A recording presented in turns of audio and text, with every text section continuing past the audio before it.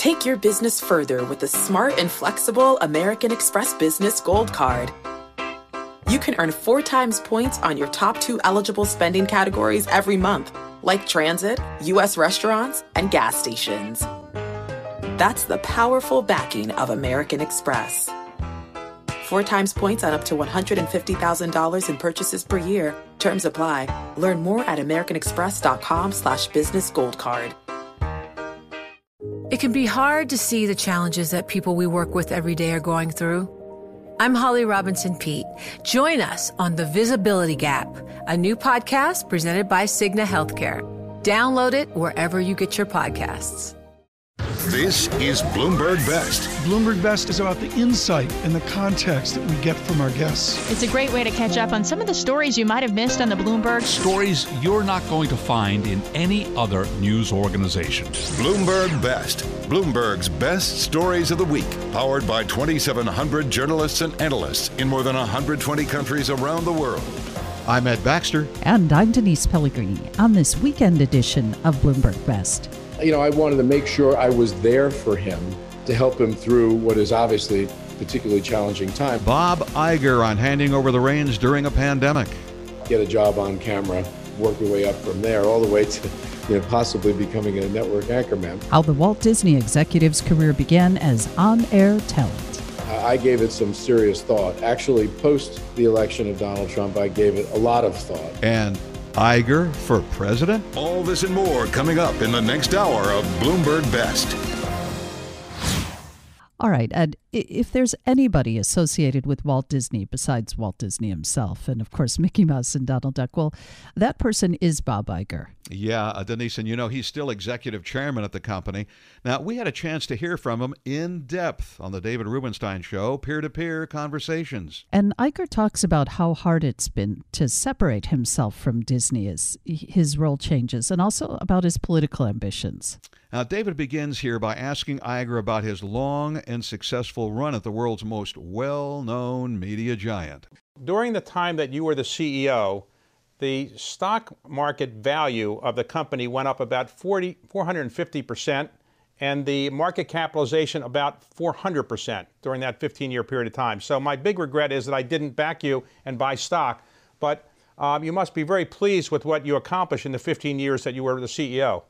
Yes, proud would probably be the right word to use. I inherited a company that was renowned and had been quite successful, but also had gone through a period of difficulty on a variety of levels. And there was a lot of work to do. And my sole goal was to not only improve the lot of the company, but to ultimately leave the company in great hands for my successor. But you weren't as successful in leaving the company because you had wanted to leave a few years earlier, and then the board said, no, you got to stay longer because you did the Fox acquisition, among other things. So why were you so good at running the company, but not so good at leaving the company?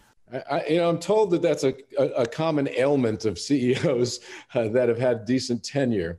So I failed leaving a few times. The first time, we had a succession process that didn't work out as we had hoped. And so I agreed to stay on a little bit longer. And then the last time was solely due to the largest acquisition that we had ever made. And that was most of the assets of 21st Century Fox. And I knew when I proposed doing that to the board, which was close to when I was supposed to step down, that they would say, well, we will support you in this effort as long as you agreed to stay. They did not want, and for good reason, to go through a CEO transition just at the time we were making the biggest acquisition we'd ever made. Well, it was rumored in the press and in your book that you were thinking of leaving Disney to run for president of the United States. So whoever heard of a businessman running for president of the United States? So where did you get that idea from? Crazy idea, right? Well, there was some truth to that, both before the 2016 election and then after the 2016 election. I gave it some serious thought. Actually, post the election of Donald Trump, I gave it a lot of thought and actually did a fair amount of homework to study the feasibility of it. But I'm not sure I would have gotten as far as actually running because as the realist in me was sinking in, I was starting to think more and more about how difficult the path might be. in the Democratic Party for a businessman to actually get the nomination. What would you say is the chance that you would be interested in serving in a senior position in a Biden administration? Would that be something of any interest to you, or you wouldn't want to come to Washington for that kind of thing? Well, I've always thought about what the next chapter in my life might be post-Disney, because there will be a post-Disney soon. I'm not going to fail stepping down again. And giving back in some fashion, serving our country in some fashion is certainly something that I would consider seriously, but a lot of it would depend on, what it is, what the opportunity is, and whether I thought it would be something that I would both be stimulated by and be good at. So let's go back to the Disney situation. You announced that you're going to step down finally at the end of 2019, become the executive chair, and then COVID comes along. And did COVID make it possible for you to leave as the same way you thought you were going to be able to leave, or did you have to spend more time at Disney when COVID hit? Well, what actually happened was I stepped down from the CEO position, as you mentioned, to become executive chairman and to focus all of my time and energy on our creative process, because I thought, obviously, what we create is the most valuable product that we have. And I thought that the best thing I could do in terms of enabling my successor to succeed at the job would to hand him a very, very rich pipeline of great creativity. And in fact, I have spent almost all of my time since I stepped into this role doing just that. However, I also wanted to make sure he was successful in other respects as well. And he had not handled a crisis that was anything like this, by the way, nor had I.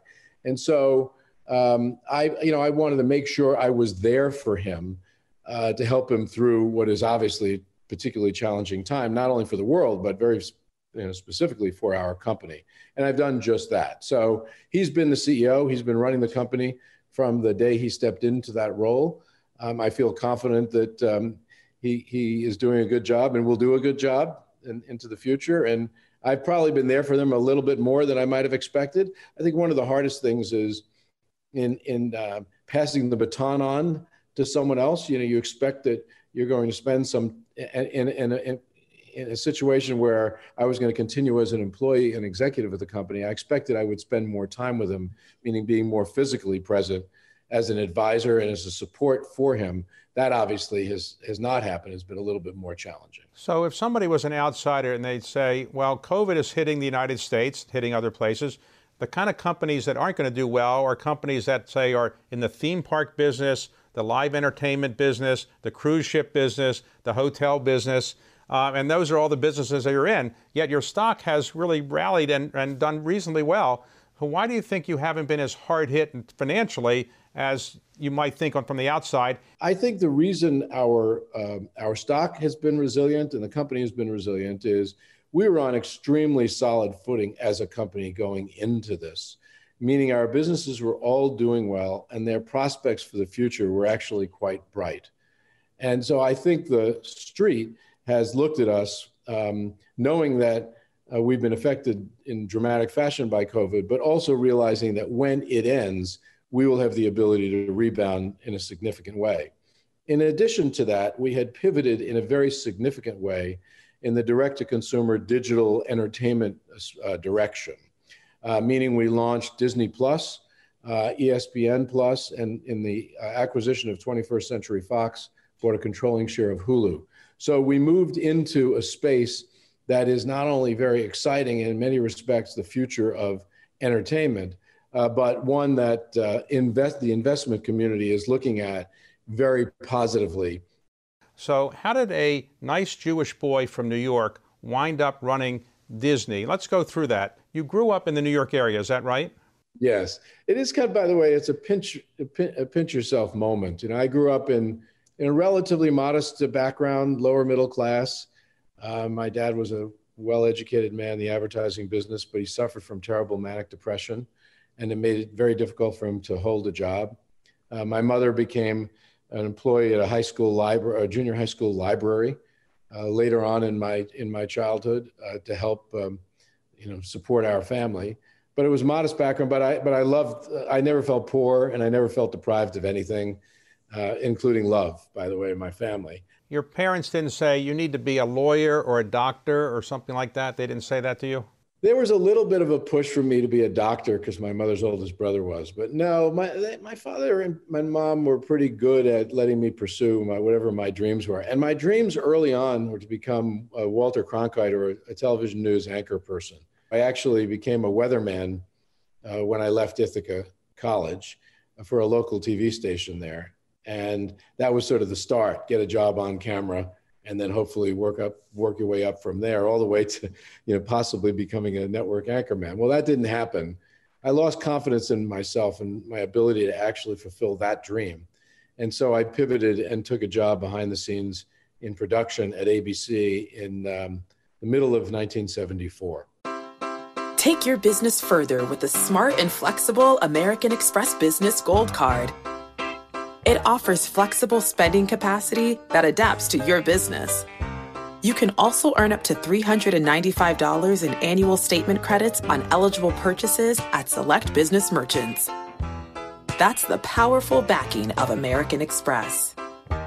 Terms apply. Learn more at americanexpress.com/business gold card. So have you ever thought you could have been Al Roker if you were really good at being a weatherman? That's true. Yeah. So, I tease every once in a while. I'll go into one of our TV stations or visit Good Morning America, and I warn them that, my next job may be theirs. And I may become the weather person on Good Morning America. So initially you were doing some production at ABC and so forth, but eventually you went into the sports area. So did you think your career was going to be basically one day running ABC Sports, and that would be the highest that you would rise to? That would have been fine with me. Actually, there are a number of steps along the way that if I had achieved them, I would have been absolutely fine with that being kind of the last job. Yes, I would have loved to have been president of ABC Sports. Interestingly enough, I never got that opportunity. The people who had purchased ABC from Capital Cities Communication, Tom Murphy and Dan Burke, actually took me out of that role and sent me out to LA to run the entertainment division of ABC, or primetime programming, which is a huge step for me into an area of the business that I had very little familiarity with. But they believed in me and gave me that shot. So when you're doing very well out there, then ABC says, you're doing so well, we want you to come back to New York and kind of help run the whole company. Did you want to go back to New York at that point? I did. I was ready. I had done my 4.5-year stint at ABC Entertainment. I liked LA, but I was ready to go back to New York, and they offered me the job to be president of ABC, the ABC network. Now you're the big shot. You're running the whole company, and then all of a sudden, Cap Cities people say, guess what? We're going to sell the company to Disney. So was that something you were happy with, or did you think there was a role for you then? Well, it was an incredible time. It was the summer of 1995, and I had been told by Tom Murphy, who was then chairman, that it was likely I'd become the next CEO. I was COO, which I thought was great. Warren Buffett, by the way, was our largest shareholder, and I thought he had enough faith in me. But Michael Eisner approached us and made an offer that not only we felt we couldn't refuse, but we thought was in the best interest of the shareholders of the company. Turns out we were right.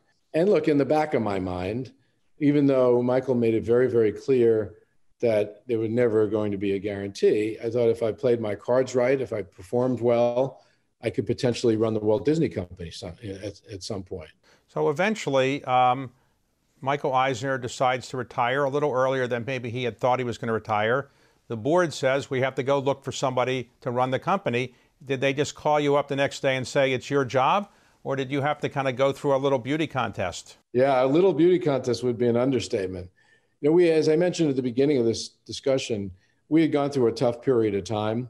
And the board felt that, and rightfully so looking back, that they had to be expansive in their thinking about who the next CEO should be.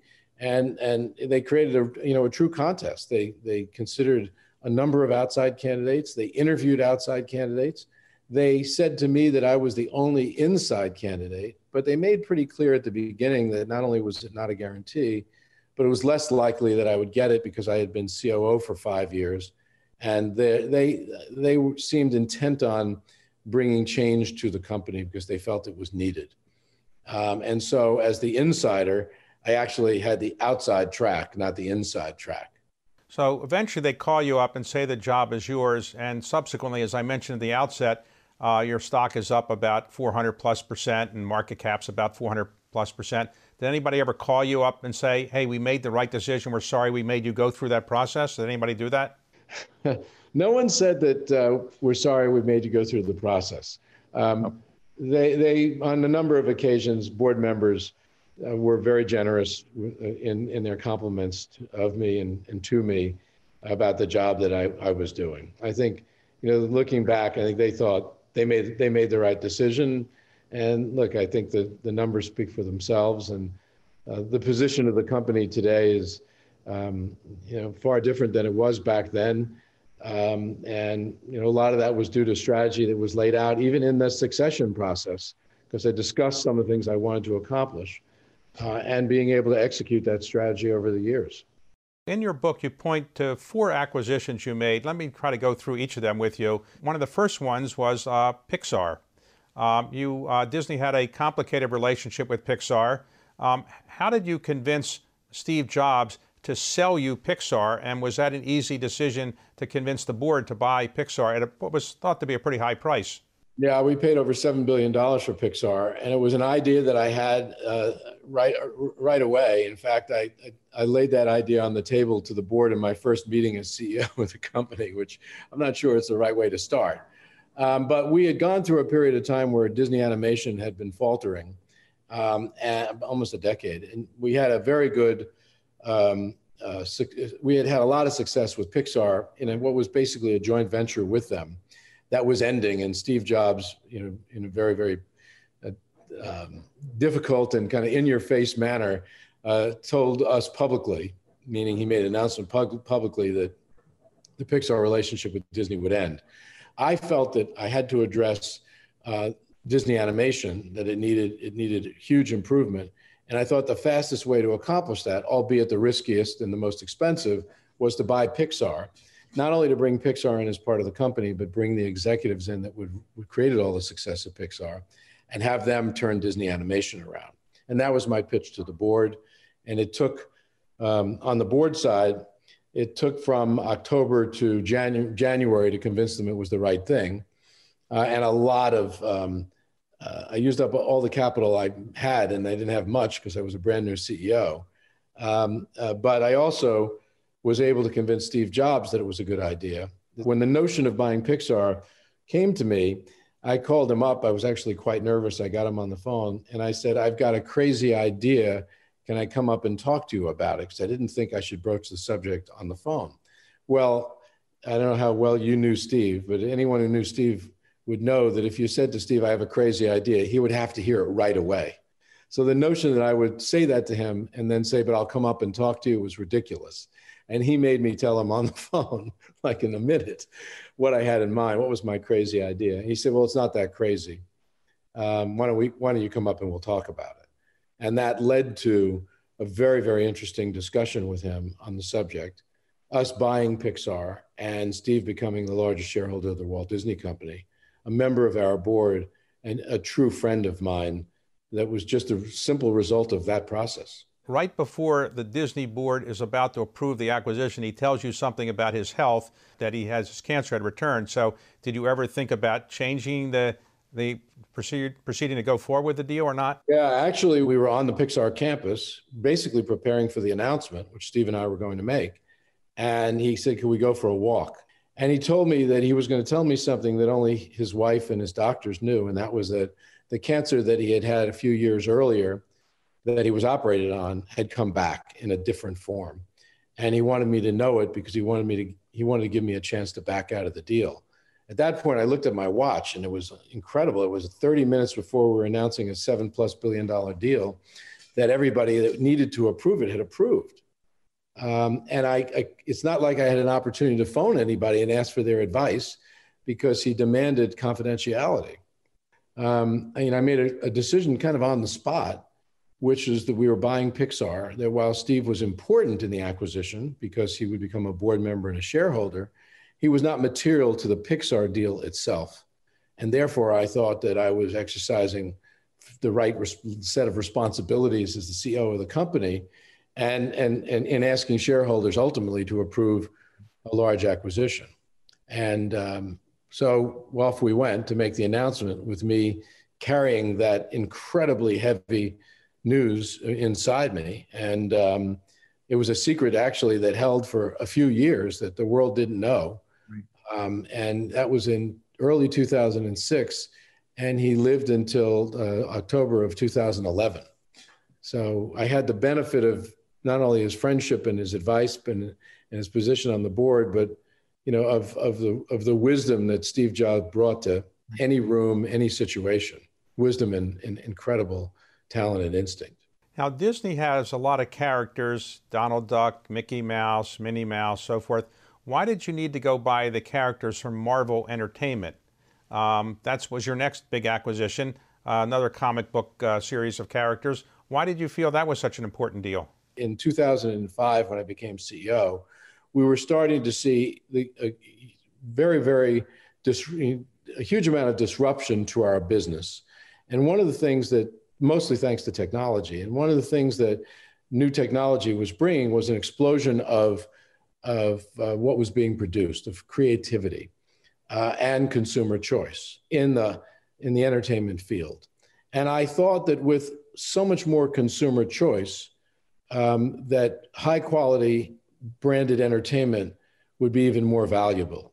So after the Pixar acquisition was successful, we created a list of acquisition targets at Disney, and they all were consistent with what I just laid out. We were looking for high quality branded entertainment, and Marvel and Star Wars were at the top of the list. So you then went to talk to George Lucas and said, by the way, I'd like to buy your company, and we will make Star Wars in the future, and you can watch the movie, but we're going to make it. Was that hard for him to give up the creative control of Star Wars? It was, but again, we saw in Star Wars something that was extraordinary, like Marvel and like Pixar and like Disney, as I talked earlier. And the difference being that George was the creator of it and the sole shareholder of it. And it was really who he was. And I think he explained to me at some point that, when he passes, he will say Star Wars creator George Lucas. This was, like, selling his birthright. It was an incredibly difficult thing for him. I had a lot of empathy for him, but it was hard. And I don't know whether he has second thoughts about it. He hasn't expressed that to me, but I would guess that it's worked out really well for him, for his family. It certainly worked out well for us. I can't speak for him, but I think he's happy with the stock price increase that he got from the acquisition. But again, I can't speak for him. Let me ask you about the last acquisition. The ones that you've made, they weren't what I would call bet your company kinds of acquisitions. They were expensive, but they weren't exactly $50 and $60 billion acquisitions. So when Rupert Murdoch said he might be interested in selling part of his company, did you worry about, if it didn't work out, it could be the end of your job and the end of your career and things like that? No. Look, I've gone into every one of these acquisitions with a level of confidence that not only were they the right acquisition at the right price, but that we could execute the vision that we had when we laid out the reasoning behind the acquisition. Maybe I had too much confidence, I don't know, but so far so good. So now as executive chairman, you have a little more free time than maybe when you had the CEO. And if you don't go into the Biden administration, what are you going to do to top what you've done and to keep yourself energized? I read you just went onto the board of a new food company. What do you want to do to top what you've already done? I don't really have a need to top what I've done at all. I'm extremely satisfied with what I've accomplished. And I wouldn't, if I could do it again, I wouldn't change anything, I don't think. So I'm not looking to do that at all. I'm looking for things that are stimulating, as I mentioned earlier, whether that's in the public or the private sector, I don't know. So have you considered the highest calling of mankind, which is private equity, as another career? I'm not ruling anything out. I know private equity has served you extremely well. I've had some feelers from that space, but I've not made any decisions about what I do next. I think that I'm very excited about the next chapter. I'm sure it will be a sorry day for me to leave Disney because it's been my home for 46 years, almost 47 by the time I leave. On the other hand, there's a whole world out there, and I still have a lot of energy and huge amount of curiosity. And I'm looking forward to it. That was Bob Iger, current executive chairman and former CEO at Walt Disney, on the David Rubenstein Show, Peer-to-Peer Conversations. And that's it for this hour of Bloomberg Best. I'm Ed Baxter. And I'm Denise Pellegrini. This is Bloomberg. Take your business further with the smart and flexible American Express Business Gold Card. It offers flexible spending capacity that adapts to your business. You can also earn up to $395 in annual statement credits on eligible purchases at select business merchants. That's the powerful backing of American Express. Terms apply. Learn more at americanexpress.com/business gold card. From Silicon Valley to Wall Street, the promise and perils of artificial intelligence are playing out on the world stage. But what will the next phase of AI adoption look like? Which companies, from big tech to startups, will dominate? And where do the risks and unintended consequences lie? I'm Emily Chang. Join me at Bloomberg Tech in San Francisco, May 9th, to answer many of the industry's burning questions, alongside Snap's Evan Spiegel, Xbox President Sarah Bond, OpenAI's Brad Lightcap, top researcher Dr. Fei-Fei Li of Stanford, and many more. More details and just a few tickets left at Bloomberg.com/TechSF.